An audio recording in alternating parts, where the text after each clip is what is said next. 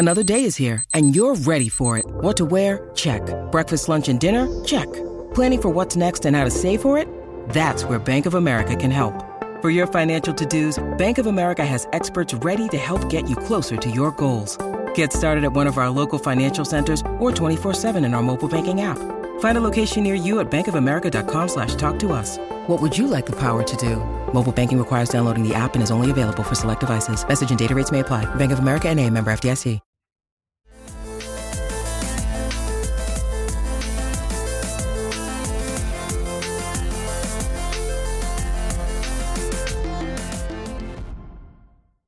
Hello and welcome to Islanders Anxiety from Lighthouse Hockey and the Fans First Sports Network.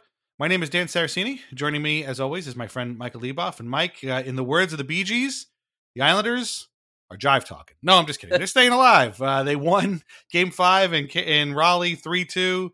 They maybe didn't play a perfect game. We'll get into all of the ways that they hung on for dear life. But a win is a win. Matt Barzal continues to score at 4-on-4, which I guess is a special skill. And they're coming back for Game 6 at UBS Arena on Friday. And it was pretty exciting. I mean, it wasn't easy to watch, but the fact that they're coming back has given us all sort of a bit of renewed life. Yeah, the mantra that I've been preaching for the series is we knew that the Islanders were never going to sweep this team or beat this team in 5. It's just the Islanders aren't going to really beat any 5. But they just need to get them into the deep end of the pool, and they got to drag the series out for as long as they can and put some water in the basement early on. Hope that it matters in 6 and 7. And here we are in the business end of round 1, and you hope that what the Islanders have been doing for games 1 through 5 starts to really have an effect on Carolina. Of course, it already has with Jack Drury out and Toivo Teravainen's out. I think Jordan Stahl's taken a couple of licks, and I'm very confused and proud at the same time. I'm proud of the team for getting here. I'm very confused on how they got here. Just when you look at the picture, the season big picture, this team getting to Game 6 against the Metro Division winning second best record in NHL. And I know that without Svechnikov and those numbers do flatter Carolina a bit, but still they're here in Game 6 against this team. And it's a minor miracle that they're here in Game 6. You just think about where we were right before the All-Star break, like that. It's definitely pretty crazy to wrap your head around. And that game last night was outrageous because if you looked at the score as someone, if you were just a casual viewer of the series and didn't watch the game, maybe just tuned in for the last minute or so, you watched the Hurricanes throw everything they could at the Islanders in the zone as the Islanders defended for their lives, and you saw the final score 3-2 Islanders. You would have been like, it's kind of how we expect this whole series to go. Right. It's basically going how we expected anyways. But the playoff score, Yeah, exactly. Playoff score. These two low event teams, boring, whatever. But if you watch that game, I was on the edge of my seat the entire time. And when the Islanders got that final whistle, I was, of course, extremely happy, but it was all these emotions kind of bubbled up to the surface at the same time. Relief, excitement, happiness, more relief, and a little bit of anger at the team because I thought that they did some things that they probably just should not have done and would have made it a little bit of an easier walk to the finish line last night than it was. And I just kind of vented to, whether it's you and text messages on the phone to a couple people, just trying to wrap my head around what looked like such a mundane game from the surface. But if you dug in, right, boy, was that a ride. Yeah. There was definitely I was thinking today there are clinching scenarios just before the start of the playoffs, but this was a clenching scenario, as in everybody's butt was totally clenched watching this, because for the last 3 minutes or so of the game, they hung on for dear life. And that was even short because like they had to kill a penalty with about 5 minutes to go. That was even more, so it was this kind of 5-minute extended sequence of, oh my God, please don't give up a goal. Please don't go. And then I thought, then you start gaming out the scenarios. We've all done this. Like, all right, well, if the Hurricanes tie the game, then, hopefully they can hang on, go to overtime. Maybe something happens, but that's not what you want, right? You just want them to just hold on and win the game. And to the Islanders' credit, or at least Ilya Sorokin's credit, they managed to hold on for the 3-2 win. But let's go back to the sort of beginning of the game. First period, it seemed kind of even to the eye test, but shots were 11-5 Carolina. But Pierre Engvall is just cruising through the slot. Brock Nelson, I think, pounced on a loose puck, and boom, Engvall scores. And they had a power play goal called back. The Hurricanes did. Stefan Nason scores, but it turns out Brent Burns was offsides. And yes, that's a lucky play, but you know what? Good on the Islanders video coach or assistant coach or whoever it was that noticed that, hey, Burns is offsides there, because boy, was he offsides by a good foot and a half probably. And so that was, good. Yeah, okay, fine. It's lucky that he was offsides, but good to notice that, because maybe, in another game in the regular season, maybe you wouldn't have noticed that. But the period ends 1-0 despite getting basically outplayed. And I'm sure you've all heard this before, but it bears talking about again. That was the first lead after the first period that the Islanders had in 25 straight playoff games. Like, that's insane. And by the way, Steve Levy, that does not extend to the period of time when the Islanders kept missing the playoffs. They've played a lot of playoff games in the last couple of years, and this was 25 of them did not end after the first period with the Islanders in the lead. And so this seemed like a portent of things to come, good or bad, right? Like, I'm not the only one that thought that, right? Like, oh shit, this could either mean that they're going to win, or of course they're going to break this thing and then lose the game, right? Did that cross your mind too? Yeah, it did. And that first period, like, I kind of was just expecting after Engvall scored, I was like, wow, they got on the board, but this period has 1-1 or 2 late goals by Carolina written all over it. Right. But Ilya Sorokin, who got the start over Semyon Varlamov. I'm glad you brought this up. Yeah, all right, go ahead. The Islanders pulled a fast one on everybody and went with their franchise goaltender for the elimination game instead of the guy who hasn't played a game in about a month now. Yeah, he was so good in that first period. Yes. And the rest of the team wasn't, except for the Pierre, Palmieri, and Nelson line. Yeah. And that period, this is kind of like there's so many different emotions to kind of unpack from this game, and I'm going to try to do my best to touch on all of them and not get bogged down in the bad ones or the scary ones, and really try to focus on the good ones, which is, after a win, is what you should do. We're going back to UBS Arena on Friday, and I'm stoked for that. I think it's going to be an absolute. It's just going to be bedlam in there. And but this first period, I think there were some ominous signs starting to show, and the Islanders. It became pretty clear the Islanders were going to have to win, in spite of some wonky performances from players, some weird playing time and usage decisions from the coaching staff, and a terrible power play, which the Islanders got a quick one in the first. And I mean, it was just I can't remember who was the shorthanded breakaway for the Canes? For the Hurricane, it was Stahl, right? Yeah. Okay. Right. Yeah. So, like I said, there were some foreshadowing of how the Islanders were going to have to win that game in the first, and the Nelson and Engvall Palmieri line was going.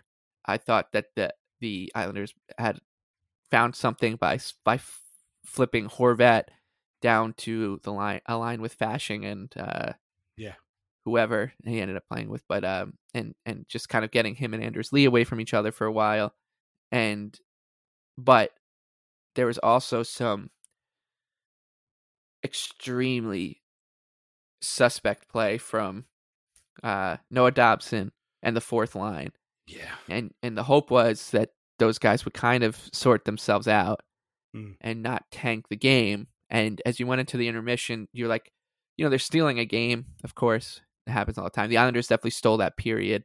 Right. It was apropos that's how they went into how they broke the streak with the offsides ruling. They get some good breaks, some great goaltending, and they come out into the second period, and you were just kind of hoping, okay, they know they just weathered a storm. They're up 1-0. I mean, they've done this enough times, right? They should. Right, yeah. And I thought the second was okay. Like they weren't bad.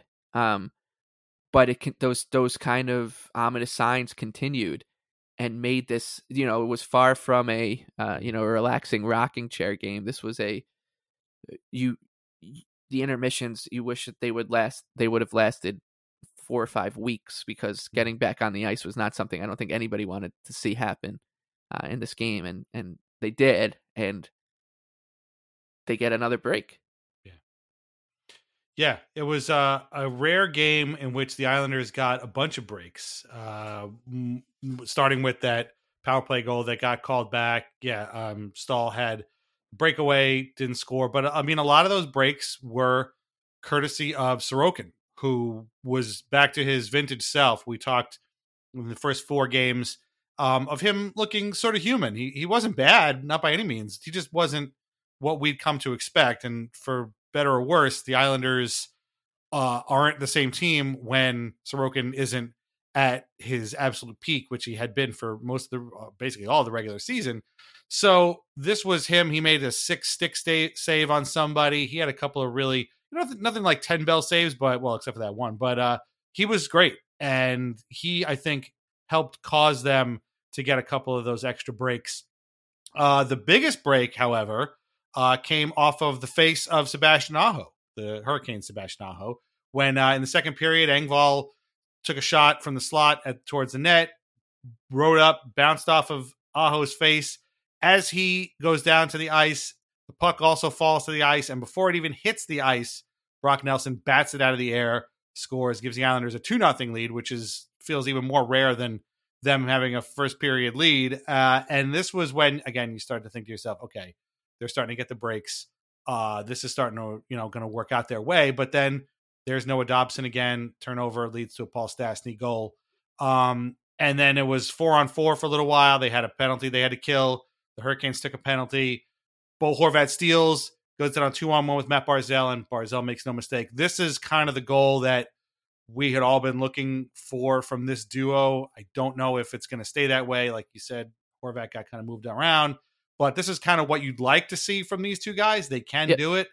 The Skates at the Stakes guys were making the case that, Horvat and Barzal have kind of similar speed profiles, but Anders Lee, not so much. And so there might be some line juggling necessary there. But getting back to the Stastny goal and the Dobson turnover, because you mentioned him before, Dobson's had a really rough series. And he's had, frankly, a really rough season since about January.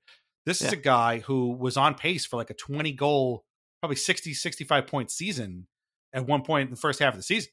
And he has just gone MIA. That person has gone completely MIA since about January. I don't know who the guy is playing in the Dobson jersey now, but he ain't the same guy. And before we get too far into this, I want to say, like, Noah Dobson is what? He's 23, right? I don't think he's even 24 years old. Like, he's very young. He has his whole career in front of him. I have no doubt that he's going to be a very good NHL player. And so when I see, stuff on Twitter, not about the Varlamov stuff, we can talk about that again in a second, but like, get Dobson off this team, trade this bum, get rid of him. That would be a huge mistake. And maybe part of me saying that is because I remember very vividly January of 1998 or whatever it was when Brian Berard was a promising defenseman too, and he got turned into Felix Potvin. So I don't want that to happen again to Noah Dobson. But that being said, in the now, in the present, this guy is really struggling. And I get back to something that you've been saying for weeks leading up to their playoff clinching. At some point, he's just playing for the other team. Like, he's just literally giving the puck away. And in this case, it was to Paul Stastny, just losing a battle behind the net. Paul Stastny's got the puck and he scores. Like, this dude has to stop giving the puck away to Hurricanes. He has to stop, like, making the power play it's not just him on the power play that's making it embarrassing, but he is definitely not helping. he's really, really, and again, if the Islanders lose this series, it's not only because of Noah Dobson, let's be honest, but man, it's tough sometimes. And like, you feel for the kid because he's young, but like, man, something is up. I don't know if we find out that he's hurt, then okay, at least that'll make sense. But boy, it's tough watching him out there. To me, there's two things. I've said this before. I don't feel like he understands the concept of a partnership anymore. Like the goal the Hurricanes scored in the third period, Adam Pelech made a bad play. He lost the puck battle along the boards. Yeah. But the whole point of your partnership is you're supposed to bail the other guy out, and just like he's going to bail you out. And now, Dobson, for some reason, it feels like when things go awry, he's just like, oh well, what are you going to do? We just lost that, turned the puck over. So I was standing in front of the net the whole time. I don't know what the hell happened. Yeah. Well, dude, maybe that wasn't what you were supposed to do in that point. I don't know. And the other thing, so that is one thing. And the other thing I think a lot about with him is he's playing like somebody who has his cell phone in his pocket and like is waiting for a text message. And his like mind is completely elsewhere. And he's like waiting for someone to say, yeah, I'm on my way to pick you up, like get ready or something, like a text message he's been waiting for all day. But he's been struggling. And that's why the other day, he wasn't the only one in this game also. No, absolutely not. The fourth line, as you said, too, was also struggling a lot. And this is kind of, I don't want to get negative about a win. So I'm trying to couch this as about the experience of watching this game rather than being like, God, these guys suck. Like they're not going to win on Friday. It's not that. It's the ride that these guys put us on to get to the win, which is why it was so cathartic at the end. So like we're watching Dobson play one of the worst games you can imagine from a guy of his talent, and the fourth line, they were like triple shifted. It felt like, it felt like Matt Martin was on the ice for the entire game.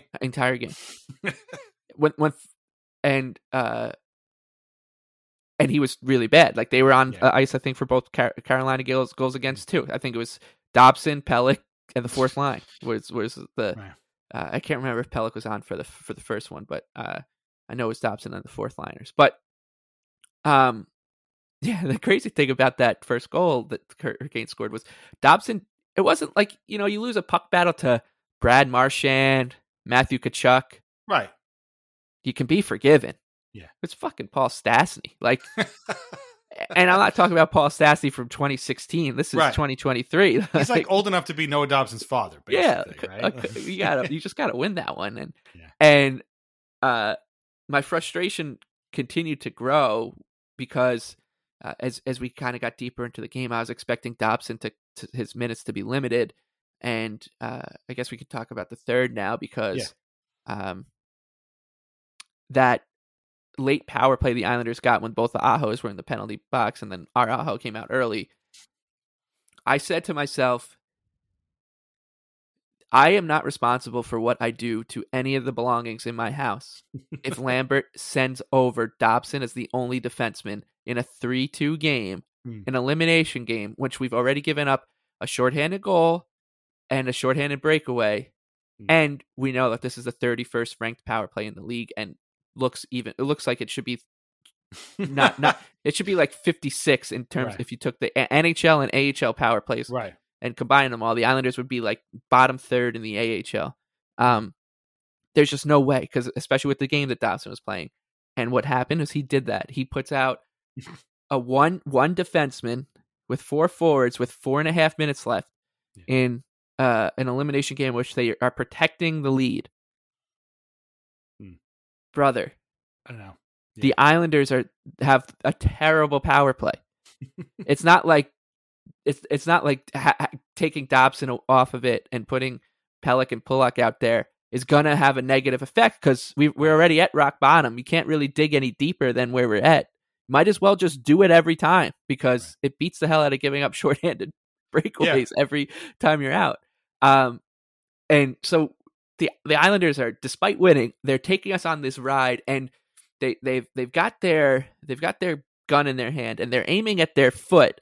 But every time they shoot, they just barely miss their foot this whole game. I'm sitting there like they are going to shoot themselves in the foot and going to put us into overtime. They're going to make us sit through an intermission after all of this. and just retch and kvetch and just sit there and wait for Carolina to break our hearts 4-3 in this game. And I'm going to have to go to sleep after that.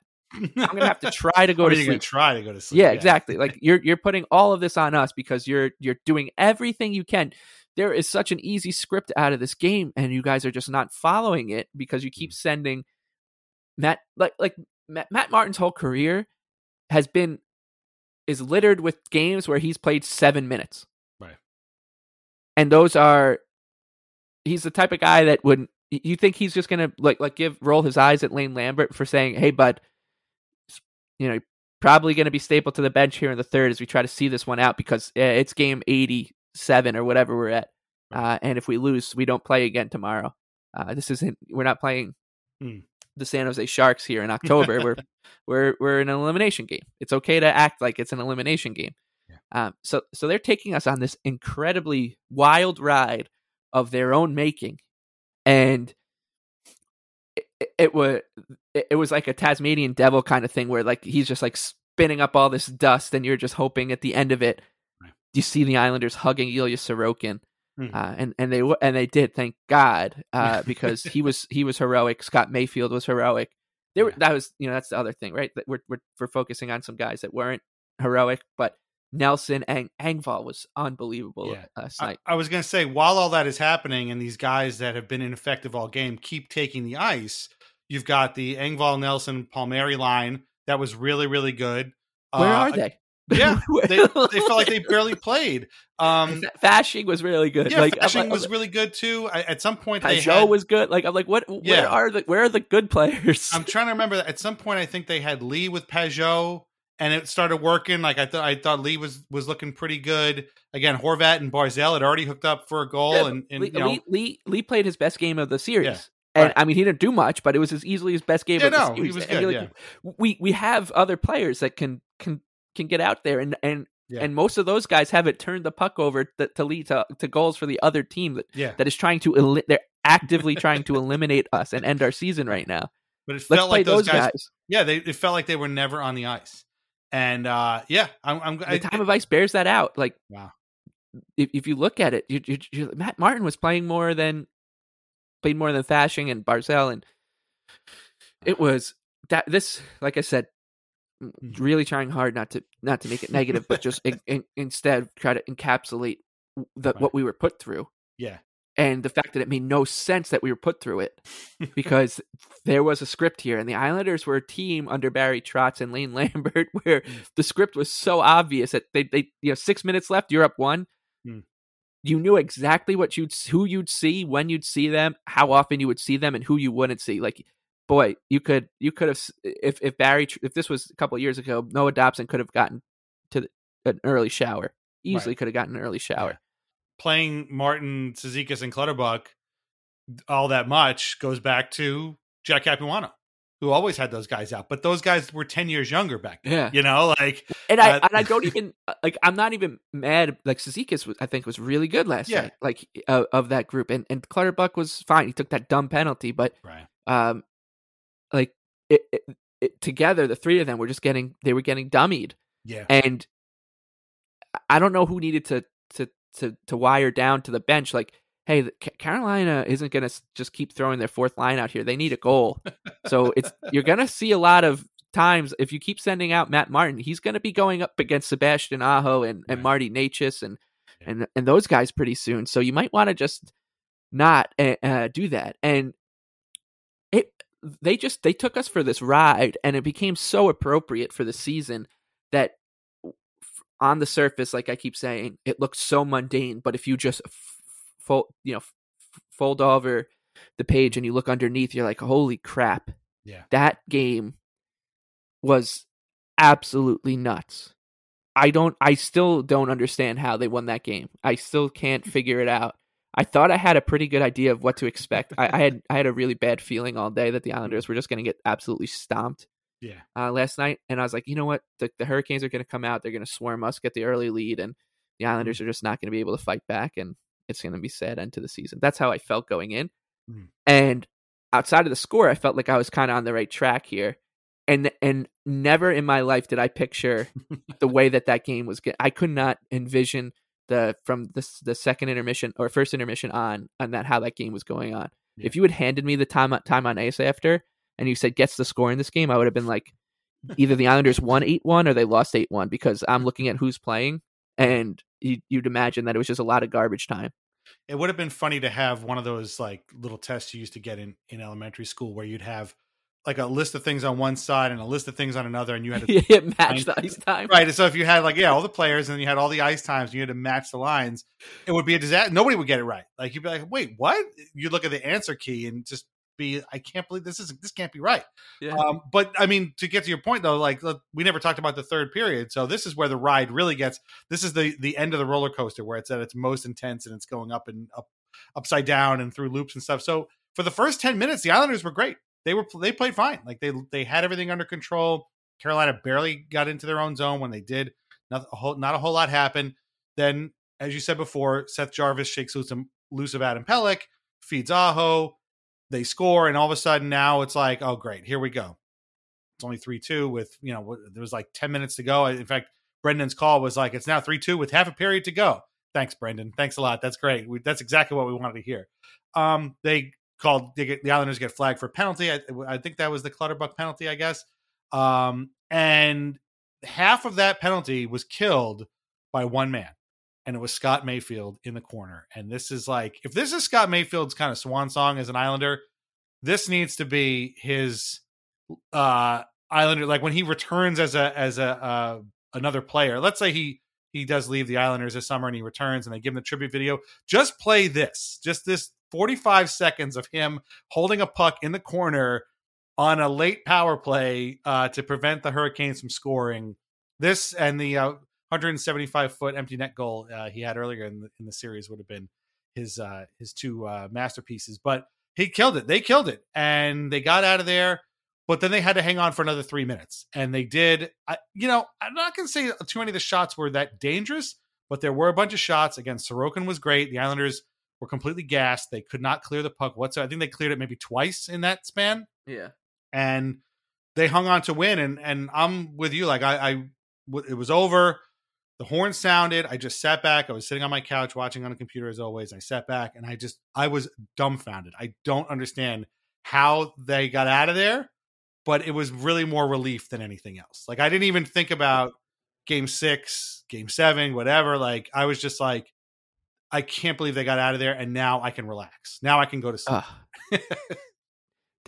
They seriously took us for such a wild ride. It was insane. I mean, the whole game was a ride, but the third period was sort of like a ride within the ride, basically. and when Carolina scored that goal with 10 minutes left, I was like, shit, the Islanders are going to need to get another goal here, or else we're going to overtime at worst. And they looked like they had no interest in doing that. Right. And then the Aho penalty, right.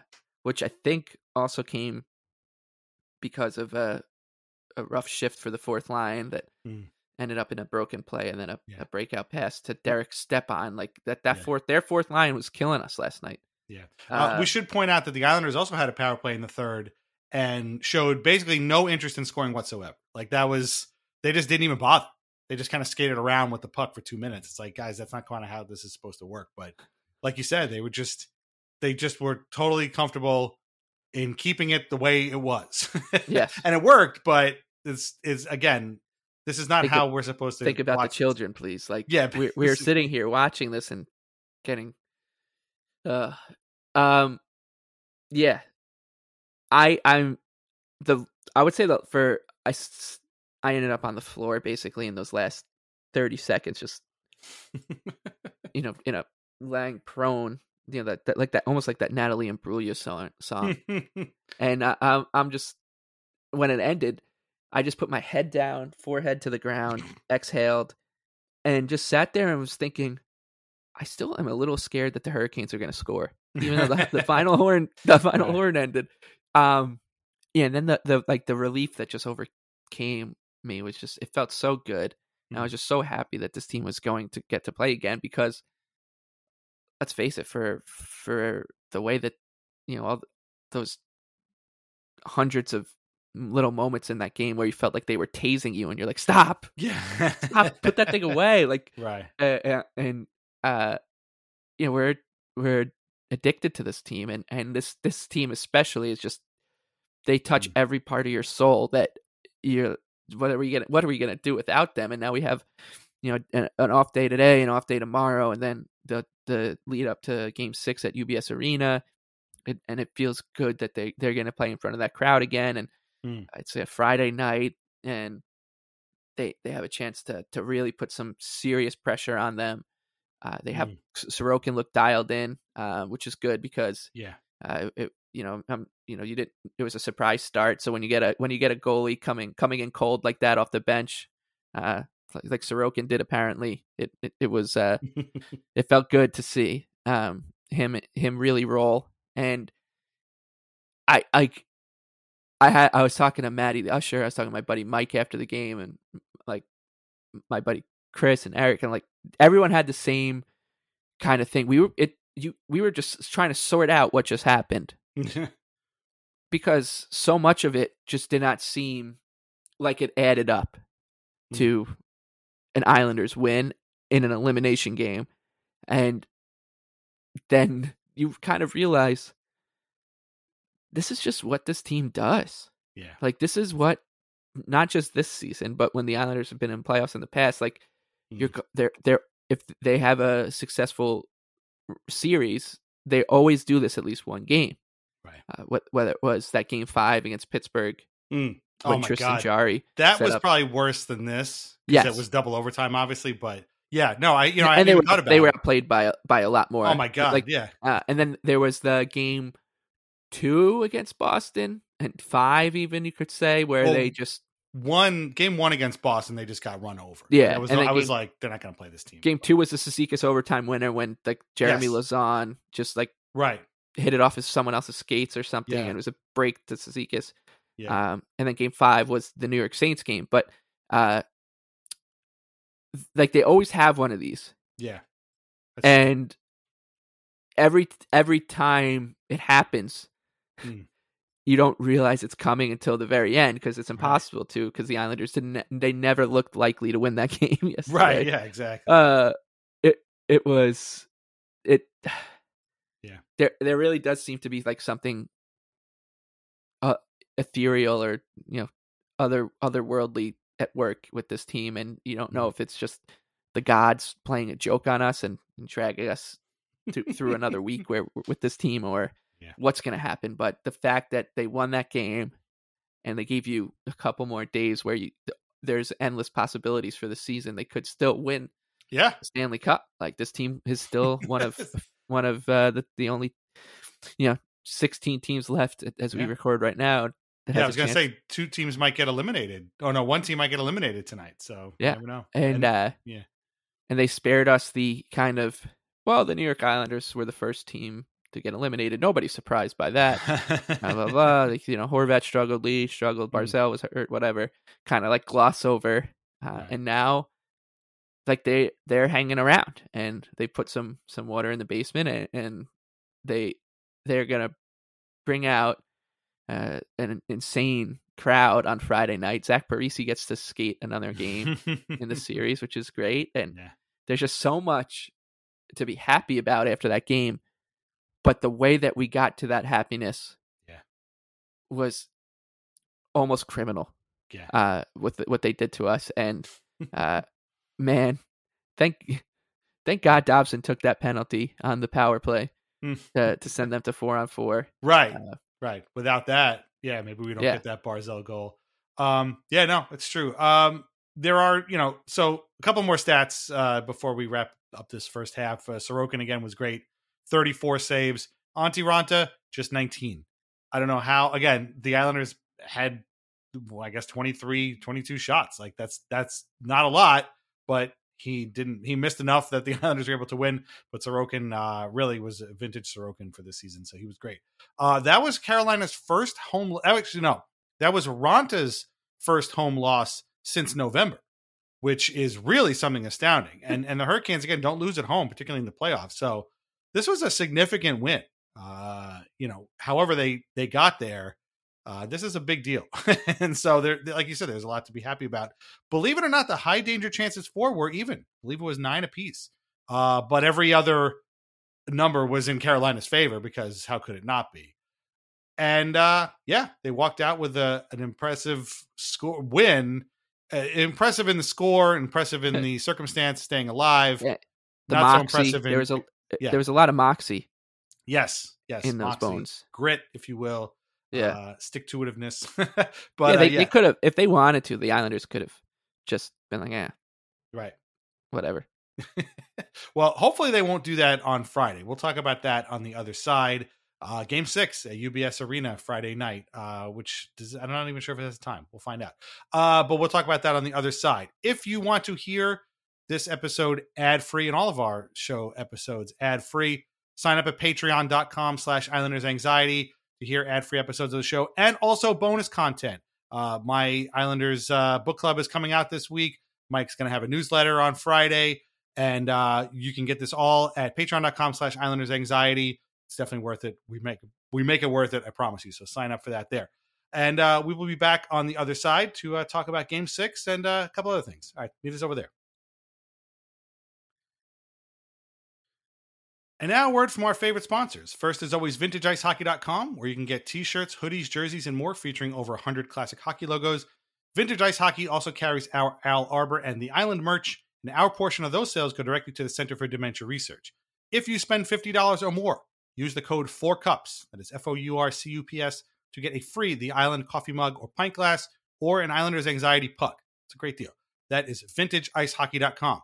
Try wines from the Pinot Project. They offer a Rosé, a Pinot Grigio, and a Pinot Noir that was named a 2022 Top 100 Best Buy by Wine Enthusiast magazine. All of them are delicious, priced at less than $15 a bottle, and available at your local wine shops and at UBS Arena. Learn more at thepinotproject.com. Please drink responsibly. Game 6, Friday night at UBS Arena, does not have a start time yet. Hopefully by the time you hear this, it does. I'm assuming it's 7:30, but could be 7 o'clock. Who knows? Needless to say, this is just another huge game for the Islanders. And I think it's pretty simple. If they play the way they did in Game 3, they can win the game, send it back to Carolina for a Game 7, where now we know and they know that they can win a game down there. If they play anything other than that, you are tempting fate. Yes, they won Game 5 despite a questionable performance. I don't think they want to do that again. Hopefully the extra day off will make a difference for them, and they can pull out the win. Are you going to this one? Are you going to be in the building? Yeah. Yeah, I'll be there. Hopefully have my pizza and be by the bench over there in a couple hours beforehand. But everybody I know is going to be there except me. I know a whole bunch of people are going to be there. So it's yeah. I mean, and this is, we talked about before Game 5 that the Islanders, the fan base kind of deserves another game, at least another game at UBS. I think this fan base obviously deserves a lot more than that, but because of the ride and the ups and downs and swings and misses that this team has put them through, not just this season but also last season in UBS Arena's first ever season, and I'm happy that they're gonna get it. And like you said, it could be a 7 or 7:30. I think if the Bruins, they're probably just waiting for the Bruins Panthers game to go official, because they would play their Game 6 on the same night if they do, and if not, that series is done. And so if that series is done and the Islanders start 7 o'clock game, and they're the only early game because the other ones are Dallas and Minnesota and Seattle and Colorado, it's going to be all eyes on UBS. And I hate that. Yeah, I hate that. But you know what? For this, it's fine, because I think the way the crowd was for especially that Friday game in the first 6 minutes until Wes McCauley got involved for Sunday, like it'll look great on TV and it'll sound great, and Islander fans will get some credit, and it should hopefully be a driving force in the game. And I'm just so thrilled that they're coming back for another one, because these Islander home playoff games they do rock, and we say it all the time, like we don't ever take for granted when the Islanders get to this spot, and you look back on this season and you can you pick your point where you gave up. We've written this team off dozens and dozens of times on the show, usually once per episode, and and we did our best not to on Sunday, but after a performance like that and putting yourself in the hole that they did, it's really hard not to. You kind of were lying to yourself if you were like, no, they'll be fine. But if they can, if they can play that game 3, even the game 2 and 3, kind of effort and the discipline they play with in those games, the Islanders have every chance in the world to make this a 7-game series and get back to Raleigh. And it's at the same time that you doubt I have so many doubts about this team. I still don't. I never still trust don't them. We said I don't trust them. Yeah. I still don't fully understand how they're here in the spot, despite what we've seen out of them from time to time this season. You don't trust them at all. But also there is just something to these guys that they've earned this reputation, this cockroach kind of reputation, and that's what other people think about them. And maybe there's some, credence to that. And this team just is really, really hard to kill. So, I'm right now, I'm in that kind of zen moment of playoff series, the post win 24 or 48 hours where you get to just relax and not worry about it. I'm trying to soak up every minute of tomorrow, Thursday, which actually happens to be my birthday, and just kind of relax and not think about the game. And then, Friday, as we get closer, you come to grips with the finality of it's win or go home. And it's also a game 6 that can really put some pressure on, put the Hurricanes in a really precarious spot. And, but I'll deal with all those emotions in a couple of days. I'm trying my best to really not take for granted that the Islanders don't play until Friday night, 48 hours from now.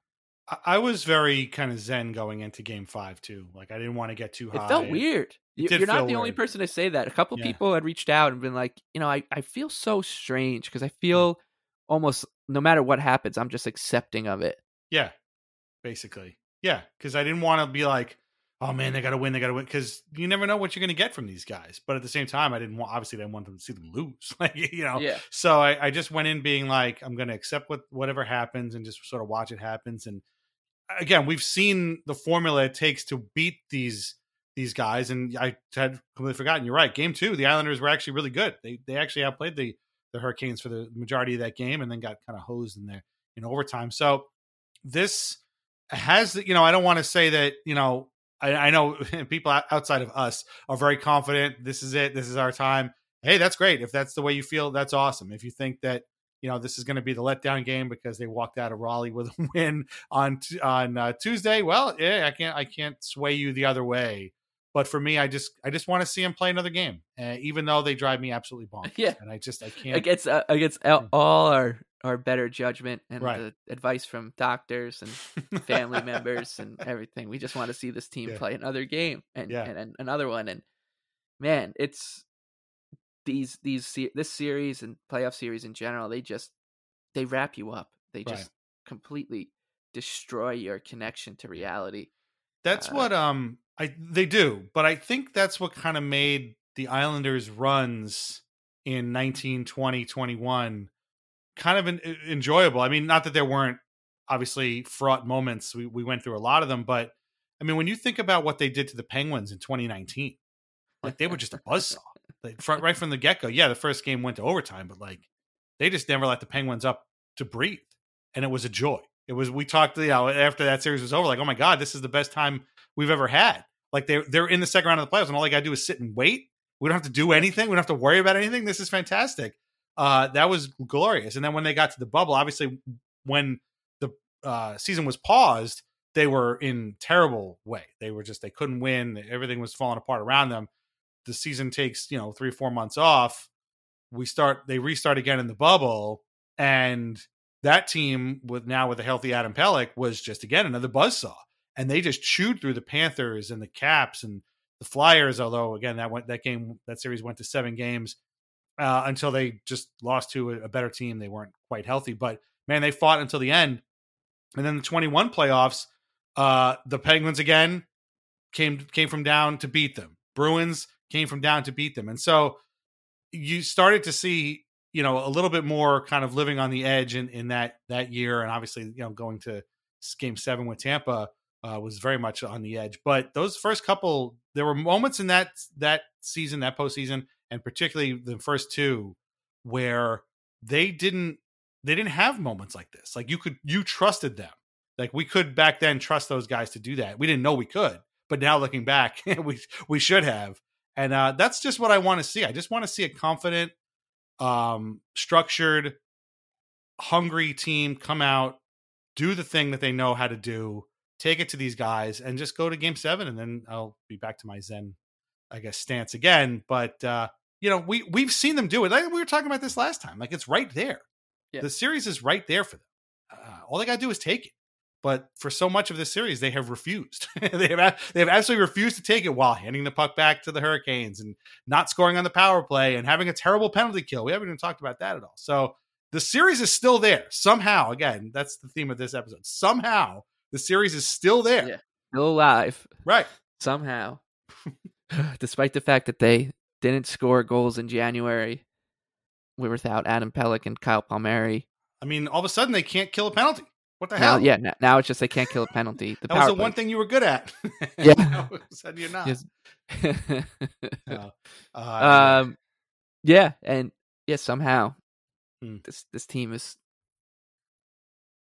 somehow still alive, and I just really hope that they sort themselves out, because that shot of Parise and Pajot on the bench after the Barzal goal, and I just want to see more of that, and I want to see more of Hudson Fasching, and don't want to see more of the power play, but basically I want to see more of everything, one more game of everything except for that power play. And you with this team, like you're going to wake up Friday and you'll have your feeling about the game, and you'll go into the game will start, you'll be watching on TV or go to the game, and you'll either feel confident or nervous or nothing at all.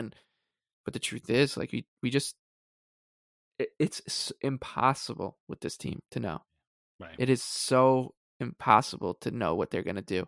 Like we got Alex Romanov out there with one wing, right, smashing into people, and we have to play him because the Islanders had a rookie defenseman, Samuel Bolduc, play the first 2 games, and he played for the other team. Yeah. And like, this is the ride they're taking us on. They had a rookie defenseman. They put him in a terrible spot and kept putting him in a terrible spot and paid for it dearly. And yet they're still here. Like they survived that to game 6. And like they were down 2-0 in the series too. It feels so long ago, but they were down 2-0 and they were counted out. They were down 3-1 and they were counted out. And now they're down 3-2, and people are kind of giving them the, all right, like, there's something there might be something happening here, but it's of course couched in the most general platitudes of sports coverage you can imagine with how this team is. Nobody wanted to dive into the fact that what we saw last night was just an absolute just felt like a 18-wheeler was running over me, and then said, sorry, I didn't mean to run you over. I said, no, it's all right. I survived actually somehow. And then they're like, all right. And then flipped it in reverse and did it again. And like, and now here we are. And, man, I cannot wait for Friday. I can't wait, but I can also never want it to come at the same time. It's just, but that's a good segue to a thing I wanted to bring up real quick, which is that, congrats to Jeff Marek and Elliot Friedman for continuing their own streak of mentioning the Islanders and then immediately pivoting to talk about another team. They did it again today on the 32 Thoughts that came out today on Wednesday. They brought up the series, mentioned that the Islanders won, talked only about Carolina, talked about how brave it was that Sebastian Aho came back after the puck bounced off his face, and Brock Nelson scored off of it. They said almost nothing about the actual goal itself, only that Aho came back and scored. They didn't mention Sorokin at all. They didn't mention hanging on for dear life. I don't think they mentioned Scott Mayfield at all in his play on the penalty kill. And this is obviously par for the course. They will never mention this is the fourth in 4 of the last 3 years, the Islanders have made it to the playoffs, and you never would have known, because the only teams that get talked about are the ones that aren't the Islanders. And it's so funny to me that these two guys in particular, who have, arguably the most listened to hockey podcast out there, will go into deep dives on bench players for every single team in the playoffs except the Islanders. Who had a good game? Hudson Fasching had a good game. Or Pierre Engvall had a good game. He's had a good series so far. Do you think those words escaped anybody's lips on 32 Thoughts at any point? No, they have not. So, yeah. I knew it was coming, because when you started listening to it, and even just the way that I look at the time, because they put how long they talk about each series. And I'm like, 4 minutes, huh? All right, let's see how many. And again, it was 3 minutes and 30 seconds of Hurricanes talk. The Mayfield play was just so awesome. Like you felt like you were there with him. Like, come on, Scott, keep going. Beating your chest as he's doing that. And then that Nelson goal, man, was there not a more appropriate goal for Brock Nelson than that? That's my favorite Brock Nelson goal ever now. I don't know if anybody else in the league scores that. I think there's 2 other players maybe that do. And it's Nathan McKinnon and Connor McDavid, because they're just hockey robots, and it's just, they fixate on the puck and puck. And they were all just Nelson, as ruthless, basically. Yeah, I think if you if we could get a Zapruder film on that goal, you probably will see Nelson probably staring at Aho as he scores and just smiling as he's about to just score, as Aho's bleeding on the ice, and Brock's probably got a huge grin on his face, cracking up about it. Yeah, I was going to say, we can actually laugh about this because Aho did come back, and he actually did score that goal. So, so I don't feel too bad laughing about him getting a puck in the face, because he's fine. He came back, he got a couple of stitches, he's fine. But this is my favorite Nelson goal of all time now. I was listening to Sirius XM NHL, and they were just talking about the bounce of what a terrible bounce. And it was a bad bounce. The Islanders, what did we say 100 times last episode? If the Islanders can just get a goddamn bounce in the series, look out. And they did. And it happened to come off the face of Sebastian Aho. Theirs. And it ends up in the back of the net. And how many people were like, oh, yeah, the Hurricanes just didn't, they played so well. Brendan Moore said it. And I think if the script was flipped, I'd feel the same way. We just played well and didn't get the bounce. But nobody said, actually, except for my guy, Adam Gold, who does radio down there. And I go on a show every now and then. I've been doing it a bunch during the series. Somebody tweeted at him after that goal, and he was just like, man, this team is so snake bitten this series. It's unbelievable. He's like, man, have you seen the officiating and every other bounce? Like the Islanders have scored 2 goals for you, literally, not just in the Noah Dobson sense that we keep talking about. Like they actually scored 2 goals for you, one from their own blue line, not just like a crease clearer. So yeah, it felt good to get a couple bounces because they were so deserved, and I'm sure that they really lifted the spirits of the team. And that's the signs going into Game 6 are there. The Barzal and Horvat. Horvat I thought was really good all night. Yeah, just really good.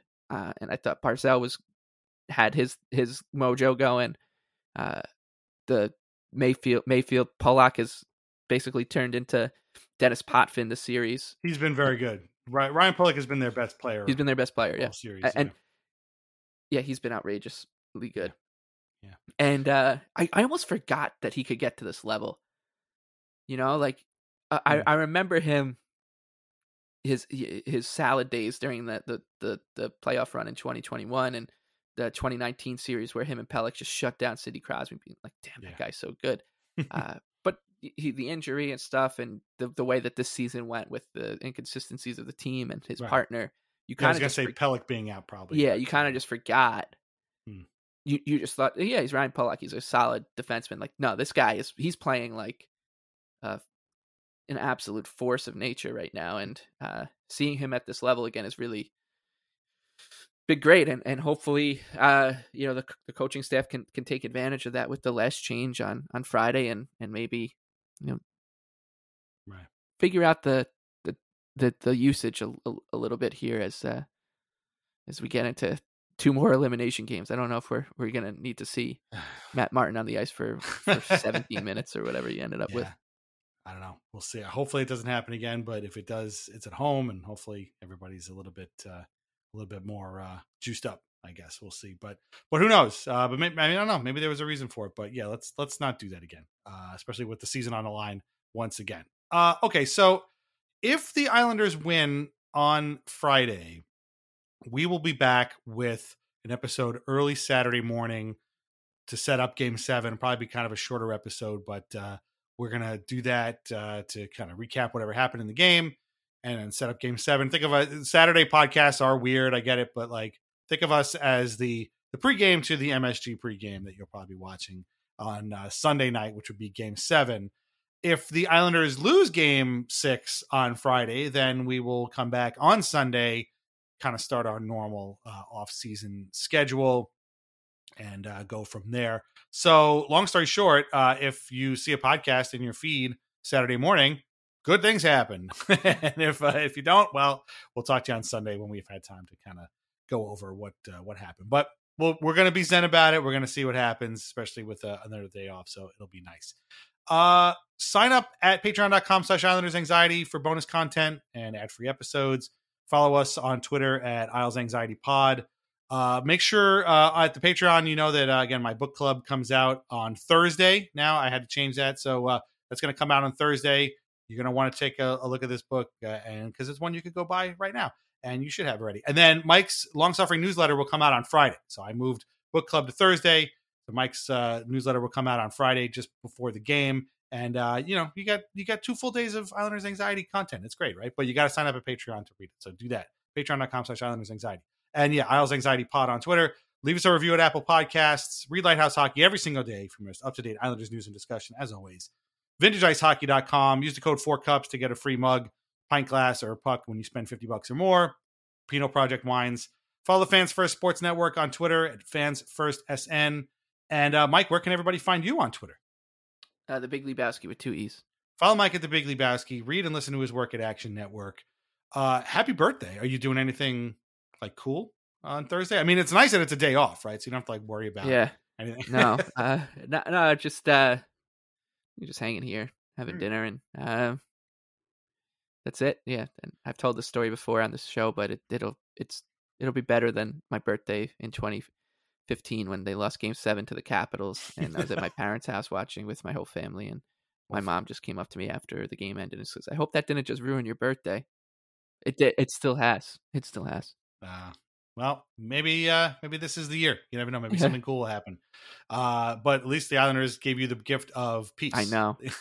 Oh man, I'll tell you who's the most relieved person of them all is Emily, because she's like, if you're a goddamn grump on your birthday because the Islanders lost 48 hours ago, I'm gonna be pissed. And I mean, she would have every right to be, and I'm not a big enough person to not be a grump if the Islanders season got ended, and I only had 48 hours to unpack it. So I mean, her Bruins are playing right now, so if they lose, she better not be a grump for your birthday. It kind of works both ways. So there you go. And she might not get grumpy. I don't know if they win or lose, but she's watching like Vanderpump Rules or something.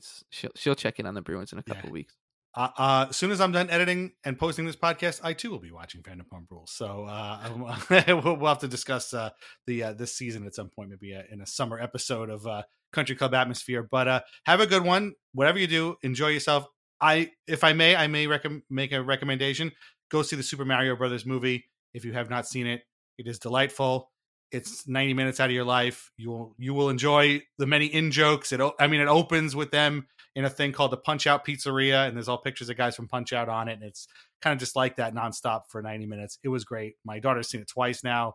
My wife and my daughter went to go see it last week, and it was great. We all loved it. So if there's a birthday recommendation for you, go check it out. And hey, if you're on Twitter, say happy birthday to Mike. And if you see him on Friday, say happy birthday too. So it won't be too late. And enjoy yourselves again. Like I said, everybody I know is going to the game. I'll be the guy with the pizza screaming at any athletic writers walking by me. There you go. Yeah, Mark Lazarus, you're on notice. So be ready. But yeah, so let's have a great game 6. Hopefully, like I said, with any luck, we'll be back on Saturday morning, bright and early, to discuss the happenings and prepare ourselves for a game 7. So until then, stay zen. Listen to Islanders Anxiety. Sign up at the Patreon, and we'll talk to you all soon enough. All right, thanks a lot. Bye-bye.